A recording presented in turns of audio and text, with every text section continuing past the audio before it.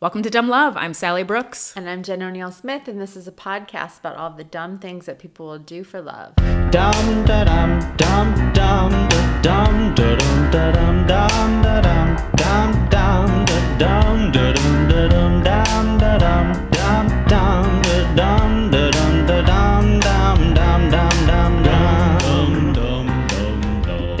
dum dum. So welcome to episode 36. Welcome back. How was your Valentine's? Beautiful. Wonderful. Full of love. Full of love. Well, mine was full of bugs.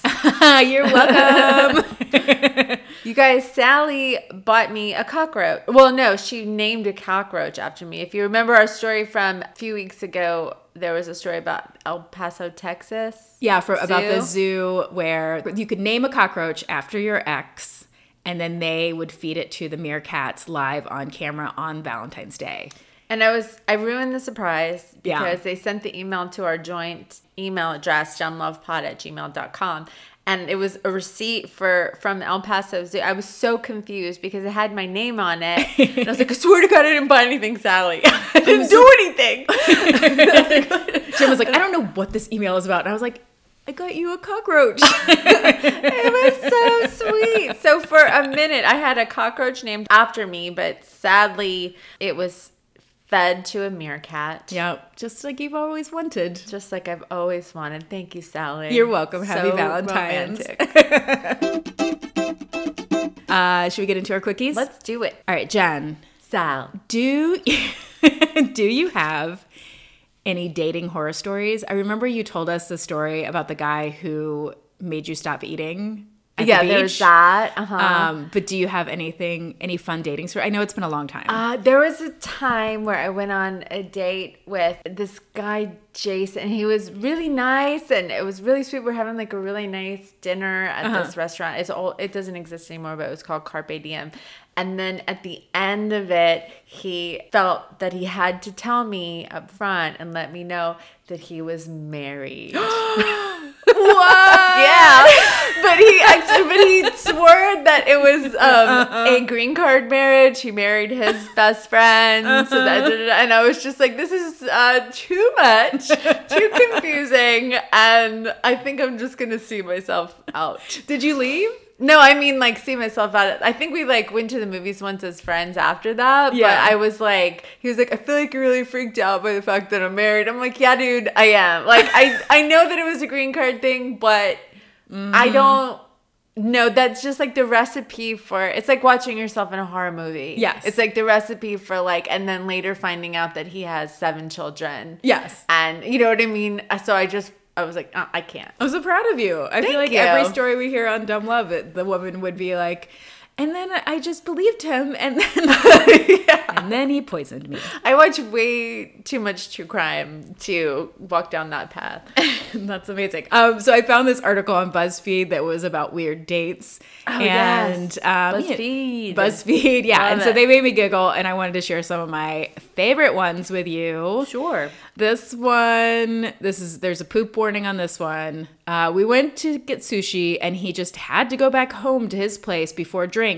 Turned out we had to go back to his place because he was afraid of public restrooms. I sat alone in his living room listening to him straining while trying to poop. Oh my God. I know people like that. Right? I do too. Yeah. You gotta learn to poop other places, dude. Come on.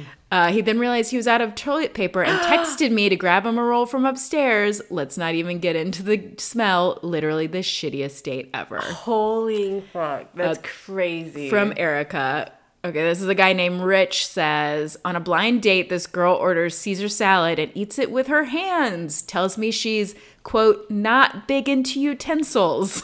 After eating, she asks me if I've accepted Jesus Christ as my Lord and Savior and invites me to confession. Oh my God. Okay, I have one last one that's kind of crazy. So this was like a several-part Twitter. A Twitter in 3 parts. A Twitter thread. Okay, I think that's what they gotcha. call it. I think that's what the kids call I them. don't know. I'm so bad at Twitter. Me too. I'm so bad. I've completely abandoned it. If you guys have followed us on Twitter, you might see how pathetic and sad it is because I don't know what I'm doing. Yeah, we don't like it.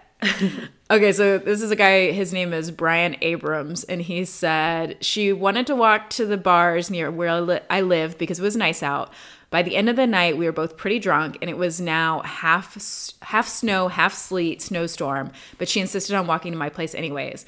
Long story short, I woke up at the bottom of a hill near my apartment with 2 sprained ankles, phone dead, and had to crawl up the hill, wet and freezing, and walk home. Oh my God. Texted her later that day after overcoming my hypothermia, what the hell happened last night? She replied, sorry for pushing you down the hill. I got scared. She said she pushed me messing around and my drunk ass went down like a Family Guy exaggeration scene. She got scared and left. I found the Timberland boots I was wearing 15 feet from me. Later, she texted to see if I wanted to go out on another date. Oh my God, she left him for dead! Yes. Holy shit! Isn't that crazy? That's insane! And I actually went and looked at this guy's Twitter to be like, is this somebody making up a story for attention? And but he's just some guy. Like, he was just like, he was answering all these people's questions, and he was not... Like, he's just like a guy who likes sports. So he has like 200 followers or something. So it's like, I can just picture that girl's friends being like, Julie, you left him? What do you mean? Yeah, like he's still there? Yeah. Oh my God. And he just like woke up like, what? That's insane. That's dude. a crazy one, right? Holy shit. I remember... It makes me feel a little bit better about this other date that I had. Also a guy named Jason, different Jason, where I had tickets to Weezer. And then I asked him if he wanted to go, and he went with me. And on the way home, when everyone's kind of caravanning out of there, like there was a bunch of cars like all lined up trying to get out of the theater. Yeah. My car died. And he... like at first gets out of the car as I'm like, oh my God, I don't know what I'm gonna do, like my car won't start, blah blah blah. And then another car was driving by that were his friends, and he got in the car, and he left me there, and he went with his friends and was like, well, I'll see you later. I was like, you are a fucking twat. That is a definition of a twat. Yes. And so like that was fuck that guy. But fuck that guy. At least he didn't leave me for dead, but I could have been killed. You could have been killed? I could have been killed. That's crazy. Did you say car cancer? No. I thought you said you could have been killed by car cancer. I was like, or from that. Yes. I was thinking a murderer, but also car cancer. Oh, man. I love your quickies. Okay. Are you ready for my quickie? Uh-huh. Okay, so my quickie actually started out, I was going to write it a longer story, but it wasn't quite long enough. Okay. So it was there's an article in CBS Boston written by Jim Armstrong, but there's also an episode of Who the Bleep Did I Marry about this. Oh. Yeah. Okay, so in 2001, Tabitha Howe, a mother of 4 from Greenville, New Hampshire, was out running errands. She was newly estranged from her longtime boyfriend, who was the father of her 4 children. His name was Scott Wellington. And so she was checking the P.O. box, and that was something that he usually did, but now she's on her own. She's taking care of business. She's taking care of business. The P.O. box. But, and if you're wondering why they had a P.O. box, it's because the town was so small that they didn't have door-to-door mail service. So they had to. Yeah. But when she opened the mailbox, she found like the huge bills, junk mail. But then she sees this card, like a Hallmark card looking thing. And it was around Easter, so she assumed that maybe it was like an Easter card from the grandparents to her kids. But when she opened it up, she sees that it's a sympathy card with money orders in it. And in the card, it says, "Dear Scott, we're so sorry for the loss of your wife. You and your kids are in our prayers." What? And she was like, exactly. And then she was like, what the fuck? The reason that she was estranged from her boyfriend, they never married. They were just in a relationship. They have 4 kids. That's commitment enough. Yeah. It was because he had recently been acting really strange over the last couple of years. He became very secretive. He didn't want to do anything with her and the kids. And sometimes he was like irrationally angry and violent. He didn't want her to have a cell phone for some reason. And there was this one day where she wanted to take the kids to his work to visit him at, he worked at C&M Machines, and she wanted to take the kids there to surprise him for lunch. And he was like, no, don't come up here. That's way too dangerous. Don't. And so Sounds like a guy who doesn't have a job. yeah, well, he did have a job. So she went up to his work to to talk to his boss. And his boss was like, what are you doing alive? Yeah. His boss was told, Scott had told his whole work that his wife had died. That he told them, so he lied about them being married. He said they were married, and then he told them all that he had died. And for the last year, he had been faking this whole long fake story about her battling with stage 4 cancer, that she had a double mastectomy, and then she finally lost her battle with cancer. What? Yes. Was he doing it for money? Money. It's always about money. So apparently his work had given him $7,000 in donations. And then when he told them that she had died was when she had finally cut off ties with him. And, when she finally was like, you need to move out, because he was acting crazy. And then that's when he ended up going back to his work and being like, oh, she died. Oh, yeah. okay. But that's why he didn't want her to like come to his work or have a phone or go out at all. You know, he didn't want anybody to see her. So apparently when he started doing this, he actually held a fundraiser for his sick wife and his 4 kids. And that fundraiser got him about $2,000. And then over the next few months, coworkers say Welling took more and more money from them, including $5,000 from the owner of C&M, because Scott Wellington told them that he couldn't afford Christmas that year. Oh, so my God, how low. I know. So Tabitha ends up getting a restraining order from him, and then his boss called the police immediately to report that it was a theft. Yeah. And when the police bring Scott in, he gives him this boohoo story about how times were just financially tough and he was just trying to do whatever he could to make ends meet for his family, even if that meant lying. He was charged with 2 counts of theft by deception, one for the $5,000 from the boss, and then one for the $2,000 from the fundraiser he set up. And then in May 16th, 2011, he accepted a deal and pled guilty to 1 count, but he still claims that he did it to support his family. Like, he doesn't think there's anything wrong with that. But Tabitha's like, that's fucking bullshit, because none of us saw any of that money. Right. You didn't do it for us. Yeah, you didn't do it for the family. So he only spent 1 night in jail and was put on probation. And Tabitha is doing well, and her kids are doing well, but they have no contact with Scott. That's crazy. Yeah, isn't that nuts? That's just like such an elaborate scheme to get not that much money. I know. What a lunatic. Has he not heard of GoFundMe? I mean, he could do it all on the internet. Yeah, just like, no, I mean, you don't want to scam anybody. I'm trying to make an example of where it would be acceptable. No, just don't do it. It's not acceptable. Get a fucking job. Get a fucking job. Get a fucking job, Scott. That's my quickie. That was a good one. Hey, Jen. Hey, Sally. Do you want to hear my crazy story? Yes, I do. Okay, so this one's pretty nuts. It comes from 48 Hours Investigates. Yeah. I'm really into 48 Hours recently. And then a lot of it comes from the Denver Post. There's a reporter an investigative reporter called Brian Moss, who wrote about this story a lot. And then there was a Rolling Stone article by Caleb Hannon, who also wrote a book about this case called The Accident. Okay, so this is a story of Harold Hinthorn. So the weekend of her 12th wedding anniversary in September of 2012, Toni Hinthorn was celebrating with her husband Harold in Rocky Mountain National Park. They were out for a hike when she fell off a cliff. So when Harold called 911, he sounded out of breath. He said, "Hello, my name is Harold Hinthorn. I'm in Rocky Mountain National Park, and I need an alpine rescue team immediately." The operator transferred him to the National Park Service, and he told them, "My wife has fallen from a rock on the north summit of Deer Mountain. She's in really critical condition. She had a bad fall, about 30 or 40 feet. The second operator told him to hold. For several seconds, you can just hear him on the phone breathing. The two were in a remote area. They had gone off the trail and helicopters were unable to land there. So the Park Service had to send a rescue team in, but it took over an hour for them to hike to the spot they were at. So Harold was communicating with the operators pretty much throughout, telling them that Toni's breathing was getting weaker. Operators were giving him instructions on how to do CPR.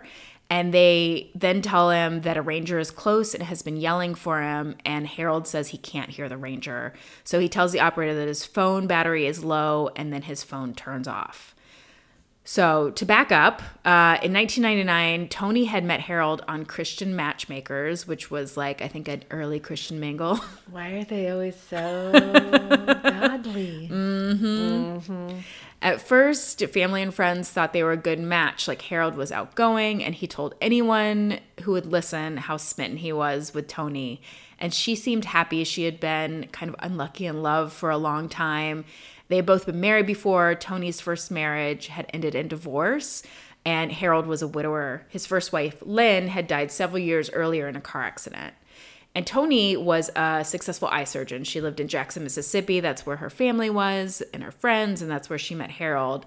And Harold was a fundraiser for hospitals and churches. And they ended up getting married only 9 months after they met in this big Southern wedding. And both of them were in their late 30s at the time, and so they wanted to have a kid. Okay. And so they got married pretty soon. They actually moved to Denver, Colorado pretty soon after they got married because Harold had lived there before, and Tony joined a local ophthalmology practice there.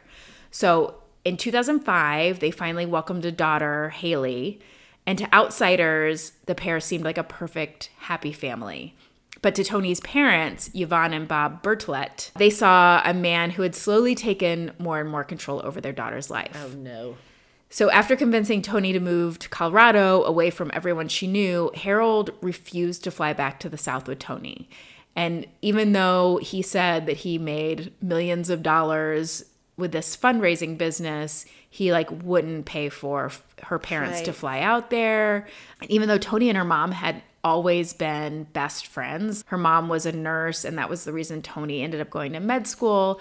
All of a sudden, Tony could never talk on the phone with her parents alone. So every time they called, Harold would answer the phone, and then instead of giving the phone to Tony, he would put it on speaker. And so that he was always listening in, and he would do all of the talking. And they said it always sounded like she was in another room talking to them. And then they noticed, Yvonne and Bob, her parents, noticed that the control only got worse once Haley was born. Harold planned every single minute of Haley's days. He controlled what she ate, refused to let Tony put Haley to bed at night. Oh my God. And he had, even long after she was a baby, he had cameras in her room and would continually monitor Haley. So Tony's parents knew that she was unhappy, but they also knew that because her first marriage failed, the fact that she and Harold had a child together, she was a Christian. She wanted to make it work. They were like, she's probably never going to divorce him. And so they were just trying to be supportive. And so Tony confided that she was starting to get suspicious that there was something going on with Harold's job, because Harold told everybody that he was making millions of dollars, but he also took care of the couple's finances. And every time Tony was able to look at their bank accounts, which was not very often, there was not as much in there as there should be. Tony's parents had actually given them almost $500,000 over the 10 years of their marriage. And she was even with that, because they were rich. Oh, okay. Because they were rich too. I don't know. And Tony was an eye surgeon, so she was making a ton of money. So it's not like they weren't doing well. It's just that if he was also making all this money, it just didn't add up. But whenever Tony's mom tried to talk to her about her concerns, she was always like, you need to talk to Harold about this. Tony would be like, no, if I do, I'll suffer the consequences. And her mom said she always said it in kind of a joking way. She meant, oh, well, if things weren't the way Harold wanted them, Tony would have to listen to him talk and talk and talk, because he was just very dominant. Right. And she was like, if he didn't get his way, she would never hear the end of it. So she always shut down any worries that her parents had. Her parents were there were times in the relationship where things did seem good. Mm-hmm. And so they were concerned, but they just were like, well, what can we do about this? They live far away. We don't see them that often. And Tony just never wants to hear what we have to say about it. And then they ended up both having health issues. Actually, in 2006, Harold had to have surgery for blocked arteries.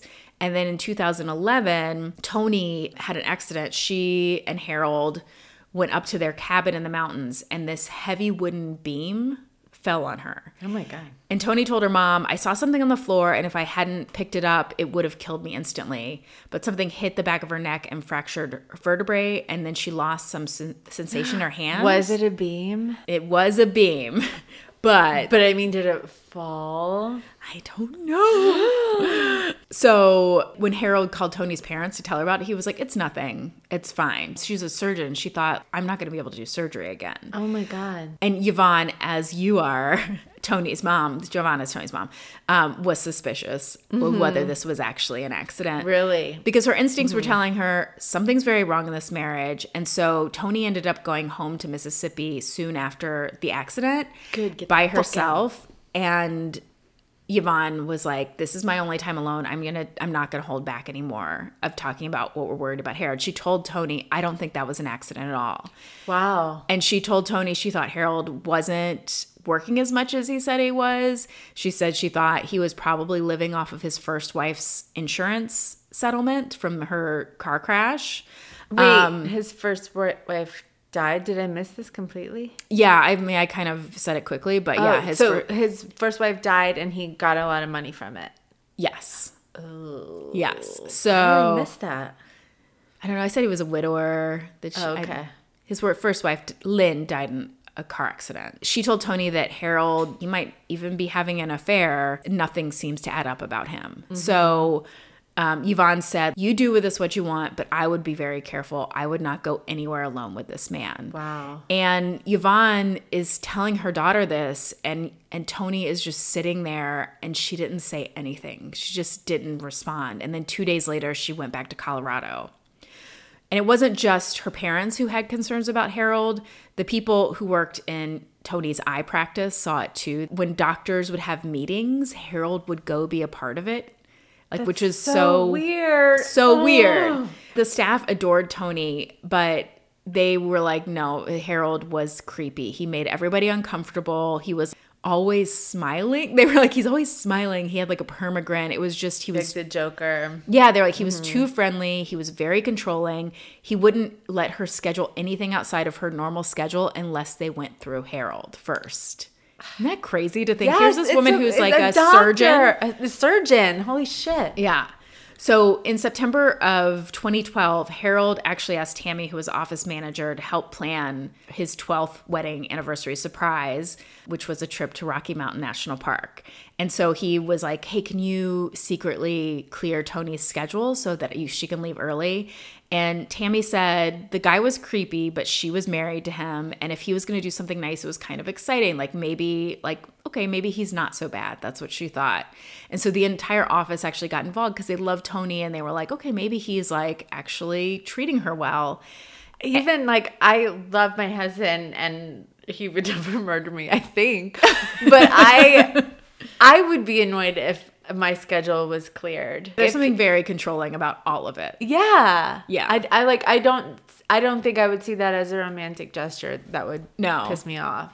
Sorry. Yeah. No. Oh no, I was just trying to, I was like, well, yeah, I wouldn't mind if Ben cleared my schedule. But my work's very different than yours. I was thinking it'd be nice to have a couple days off. Well, yeah.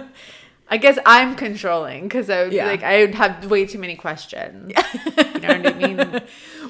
Who's gonna make up this work? What are you gonna do? Who did you talk to? Yeah. So actually, when Harold came to surprise her at work, a coworker took out her cell phone and recorded the surprise. So you can actually see this on YouTube. Wow. And it's actually the last image. It's the last time anybody who was close to her saw her alive other than Harold. So on September 29th, 2012, Harold and Toni went up to the trail on their anniversary trip. It's a beautiful fall day. They go off of the normal path, but Toni had bad knees, so it actually meant going off trail would have been very difficult for her. And you can actually see pictures of the two of them on this trip before her fall. And they're they look happy. They're arms around, big grins. But then later that day, Barry, who's Toni's brother, got a text from Harold. And it says, Barry, it's urgent. Toni is injured in Estes Park, fall from a rock. And then Barry got the news that Toni hadn't survived the 140-foot fall. He originally said it was 30 He said feet. 30 to 40 feet. Oh, my God. At 50 years old, Tony Hinthorn was dead. Oh, no. And when he heard about his daughter's death, Bob Bartlett said he pushed her. Like, instantly knew. Man. So law enforcement started investigating, but there were no witnesses, and so it was going to be a very hard case to prove. But there were things that weren't adding up. So Harold's story to Tony's brother changed about what happened that day. First, he was like, oh, I was lagging behind. And then when I caught up to her, she was already at the bottom. And then he says that he got a text message. And then when he looked up, she was gone. She had fallen off the cliff. So he doesn't even know what happened. And then the next thing he knows, he says, oh, she was taking a picture to me and she stepped back and fell. So actually during his call to rescuers, he told them that he was doing chest compressions and CPR. But then when the coroner was examining her body, her pink lipstick was completely intact, which like if he had done CPR would not be the case. And then Thank God he's an idiot. yeah, he's an idiot. Because then they have like proof. They have that he's- something. I mean, Yeah, they always or say they're just, like, suspicious, right? It's more than suspicions, yeah. just suspicions, because then they find inside his Jeep, they find a map with a hand-drawn X right at the spot that Tony fell. What the fuck? Yeah. Holy shit. That's like some Scooby-Doo murder mystery shit. Like, Yeah, right. you just like made an X on a map. This is where I'm going to kill her, right there. God. And then, of course, there were over $4 million in life insurance policies on her. Oh my God. Yeah. And then, of course, like, so if law enforcement officers weren't already suspicious, they start getting calls and letters requesting people to look into Harold because everybody was like, he sucks. Yeah. He did it. And then, so reporter Brian Moss, who I told you wrote a lot of these articles, he got a tip. And it was just an anonymous tip. It said his first wife died in a freak accident too. Her name was Lynn Hinthorn. Lynn had died 17 years earlier. So on May 6, 1995, Harold's first wife, also of 12 years, Lynn, had died. He told everybody it was a tragic car accident. She was killed by a car, but what happened was she was crushed underneath their Jeep Cherokee. Harold Hinthorn had told law enforcement that he and Lynn had gone out to dinner and for a drive in a remote area called Sedalia. And while they were driving, Harold thought he was getting a flat tire, so he pulled off onto the shoulder in the dark to change the tire. And he said Lynn was helping like hold the tire's lug nuts, and that one had fallen under the car, and she went to get it, and the car fell on top of her. Oh my God. So the sheriff's office responded and started investigating, but just like with Tony, he's told a number of conflicting stories. Like he told one deputy that they were driving back from dinner. He told another deputy they were going to dinner. One report, he said that Lynn called out his name after the Jeep fell on her. And then the other one, he told an investigator that Lynn said, I think something's on me. And he told one deputy he pulled her out from underneath the Jeep. He told another that people who stopped to help had pulled her out. And then, of course, Lynn also had a big life insurance policy. She had almost $600,000. And this was a woman who made $14,000 a year as a social worker, so it's a crazy amount of money. Yeah. So the sheriff's office investigated Lynn Hinthorn's death for only 6 days, and they closed the case, calling it an accident, as did the coroner at the time. And that was actually what her family, Lynn's family, believed until Tony's death. Oh my God. 17 years later.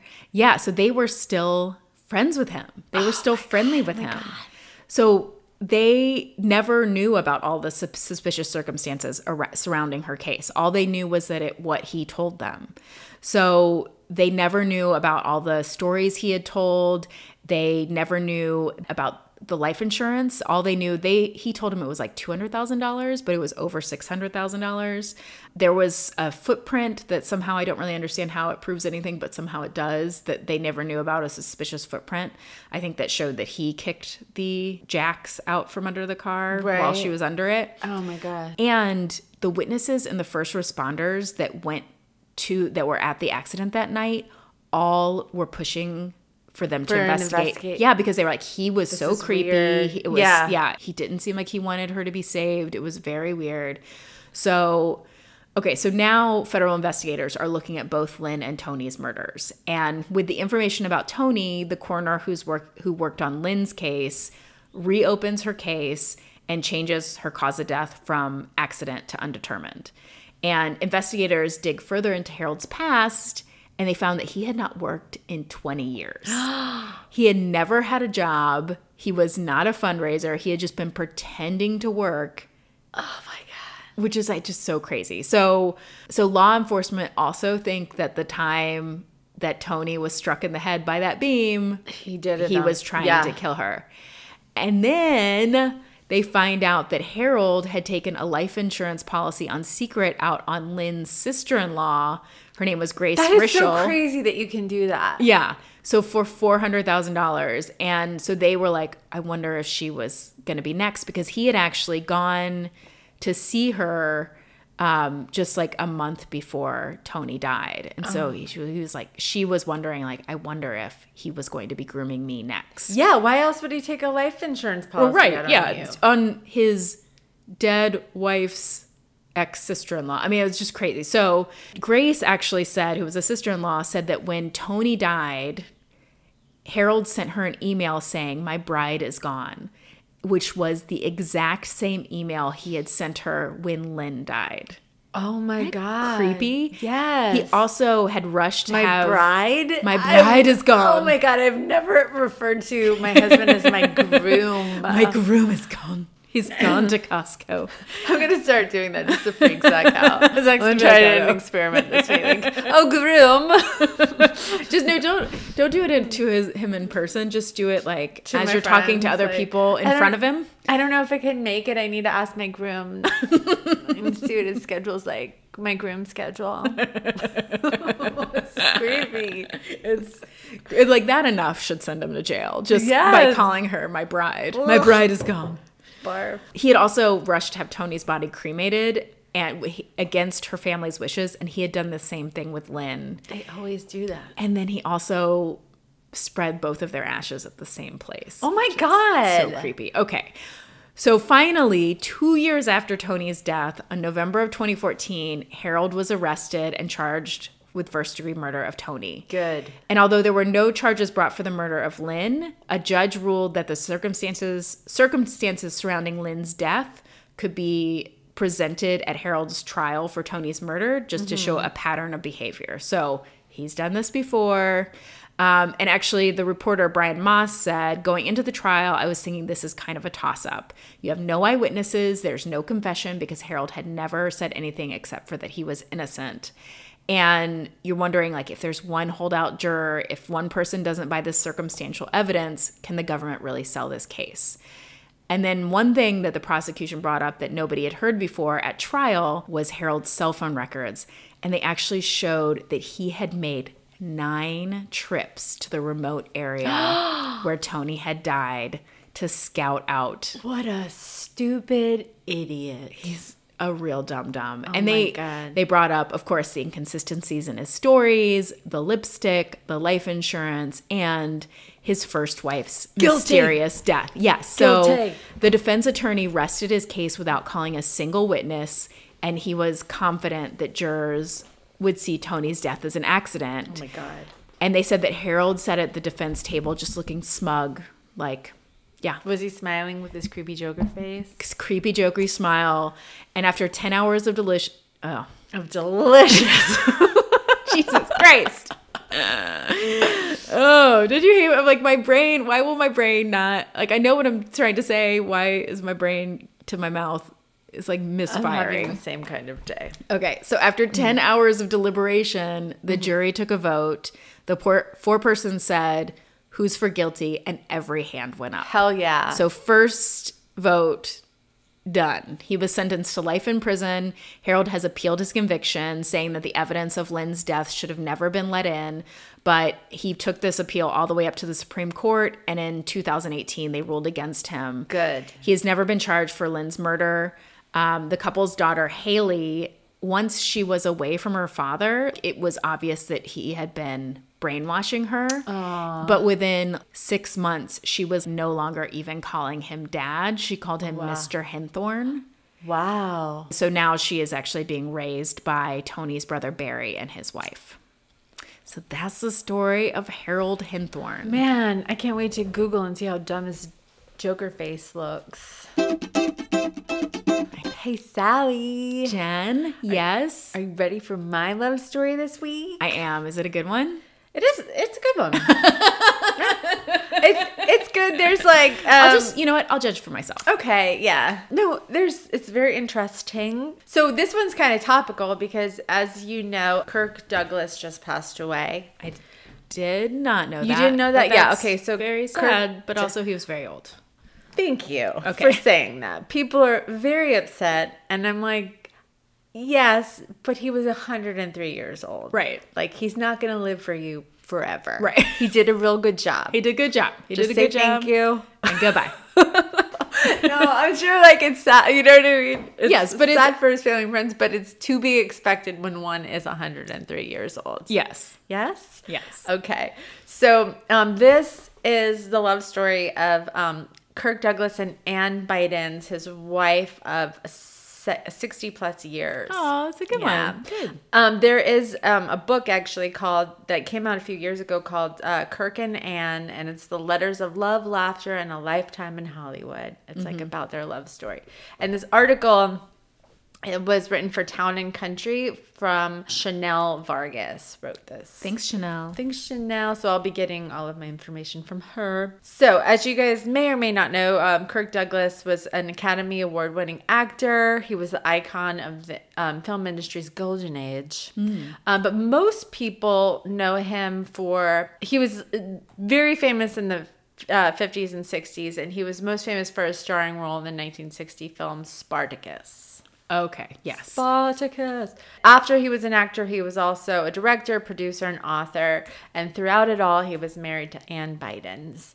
But it was not a love at first sight type situation. So in 1953, they met on the set of Act of Love. And Ann Bidens was Can I tell you that it's like to my ears, every time you're saying Bidens, it sounds wrong because I'm like, it's Biden. Oh, yeah, sorry. No. It's spelled Bydens, so Bidens, right? Yeah. No, that's okay. right. I mean, you're saying it right. It's just Biden. I'm like, maybe you could just say it differently for me. Sorry. Maybe you could change her name. Sorry for that she existed. So she was a film publicist, and she was living in Paris at the time when he was there filming, and a photographer friend introduced them. He wanted to bring her back to his trailer, I guess, but he said, come on, let me take you to the lion's den. Just creepy. And so they went back there just to talk or whatever. And then he invited her to dinner. And he said, this is what he said in an interview with the LA Times. He said, I thought I'll take this young beauty to dinner at the most romantic and expensive restaurant in Paris, which is called La Tour d'Argent. And what does that mean? The tour agent? I don't know. Pardon my French. It's not good. He said, she's sure to approve of my taste and my ability to get a last minute reservation. Like, jerk off motion. So, but Anne actually declined his offer and said, no, thank you. I think I'll just go home and make myself some scrambled eggs. Yeah, Which Ann is, Bidens. Yeah, that's so baller. I love that. And so it apparently caught him completely off guard. And he said, she was the most difficult woman I've ever met. I mean, I was a big movie star and I invited her to dinner and she said, oh, thank you very much, but I'm so tired. That's the most difficult woman you ever met? Just because she didn't want to have dinner with you? So she did become his publicist, and their relationship was platonic for a while. And this is where things started to change. Kirk Douglas it wrote in his book, Kirk and Ann, he wrote, I stopped talking about myself and began to listen to her. What a notion. Well, probably was a big notion in the 60s, right? Yeah. Wait, was it the 60s, 50s? And so then he started like making it a point to prove that he was different than the typical Hollywood actor. Apparently they went to a charity gala that was at a circus, and Anne said that she saw Kirk helping scoop elephant dung, fully dressed in a tuxedo. Yeah. And she said, that's what got me, is what she told USA Today. She said, it's not only funny, but it showed me that he was able to do things that are not expected of him. Okay, So I she like that. warmed to him. Yeah. And then they eventually got married in 1954. And they had 2 children together, Peter and Eric. You may know his other sons, Michael and Joel, were from his previous marriage, an actress named Diana Douglas. Okay. So I was like, I know he has a famous son. Yeah. Peter or Eric. no. And so in one of the letters from Kirk and Anne, these are all letters that they wrote to each other. He wrote to Anne about how much he missed her when he was away filming Stanley Kubrick's film Paths of Glory. And he wrote, "Darling, how is it that when I'm away from you, such love for you overwhelms me at 2:30 in the morning, as it is now? I awake to write to you. How incomplete I seem without my family. How can a man live alone? To live just for yourself is to be dead. And yes, I welcome this parting from you to rekindle my awareness of how much you mean to me. The early hour brings out the poetic side of me." I guess. He was a poet. That was nice. And so then she wrote him back and was like, "I'm so sad and depressed. I don't think I ever wanted to be near you as much as right now." She wrote, "The toilet paper is too hard. The coffee is too strong. The telephones are impossible. Don't I sound like a true American? But even being a European broad, what on earth am I doing here?" And so I guess this is just how they wrote to each other. Yeah. Because back then you didn't have cell phones That was and right. FaceTime or emails. Their relationship wasn't always perfect. He was a Hollywood actor, and he admits that he had affairs with actresses like Rita Hayworth, Patricia Neal, and Joan Crawford's daughter, Christina Crawford, which is kind of weird because isn't he like way closer to Joan Crawford's age? I don't know. I don't know. I would So- think yes. Yeah. So, but Anne said that, she was very European and things are different there. Right. And so she said that he never tried to hide his dalliances from me. As a European, I understood it was completely unrealistic to expect total fidelity in a marriage. So, Hey, guess I'm it worked for them. I'm for that if that's what works for them. You know what I mean? Like I'm like, hey, as long as people are open and honest and both sides are agreeing, then do whatever you. works for you. Yeah, as long as everybody's on board. Yeah. Then you do it works. It says that she actually saved his life because in 1958, Kirk was invited to fly on a private plane to from Palm Springs to New York with director Mike Todd, who was Elizabeth Taylor's husband at the time, and he was going to present Mr. Douglas with the Showman of the Year award at the New York Friars Club. Okay. But, which, big deal. It's a really big deal. I didn't mean that sarcastically. Yeah. Big what? Big what? No, I mean, we've all been presented with No. best at the Friars Club. I mean, who hasn't? Who among us? So it was a really big deal, but Anne just had this really weird feeling, and Yeah. she begged him not to go. She just insisted and said, "Don't you dare get on that plane. Don't you get on." And she couldn't explain herself. She just knew, "I don't want you to go." Yeah. And they had a big fight, and he said that he wouldn't go, but he was like pissed that he had to stay home for her. And then shortly thereafter, the radio news announced that Todd's plane had crashed and left behind no survivors. Crazy. Isn't that insane? That's so insane. Yeah, she just knew. Yeah. And then not only did she save his life in that sense, but apparently she also saved his fortune. It says that when the couple began seeing each other officially in 1953, he was completely oblivious to his own financial situation. Like he just didn't know what was going on. And so it wasn't until Anne questioned his business manager and like looked into his finances that she found out that he was pretty much broke. But rather than just leaving him for being broke, she's used the business skills that she learned from her father, and she helped find someone to help Douglas invest his salary, and she saved him millions of dollars. Hell yeah. So, yeah, she's a boss. I dude. know. And so they actually, together, they became prominent Los Angeles philanthropists. And they're very giving for years, they provide Thanksgiving dinner to the homeless at the Los Angeles Mission. Because apparently that's where he would get his meals from when he first came to LA and he didn't have money. Oh. Isn't that sweet? Yeah. And so after 60 years of marriage, they said that their romance never faded, and they renewed their vows for their 50th anniversary and hosted a big wedding like they never had before, but it was like their dream wedding. Yeah.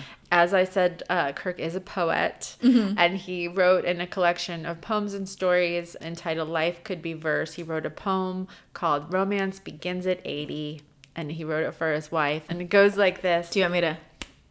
Yeah, can you? No, don't. No, do. Okay. Romance begins at 80, and I ought to know. I live with a girl who will tell you so. The end. Oh. I mean, very sweet. Kirk. Yeah, very sweet. Very sweet, Kirk Douglas. Wonderful sweet. actor.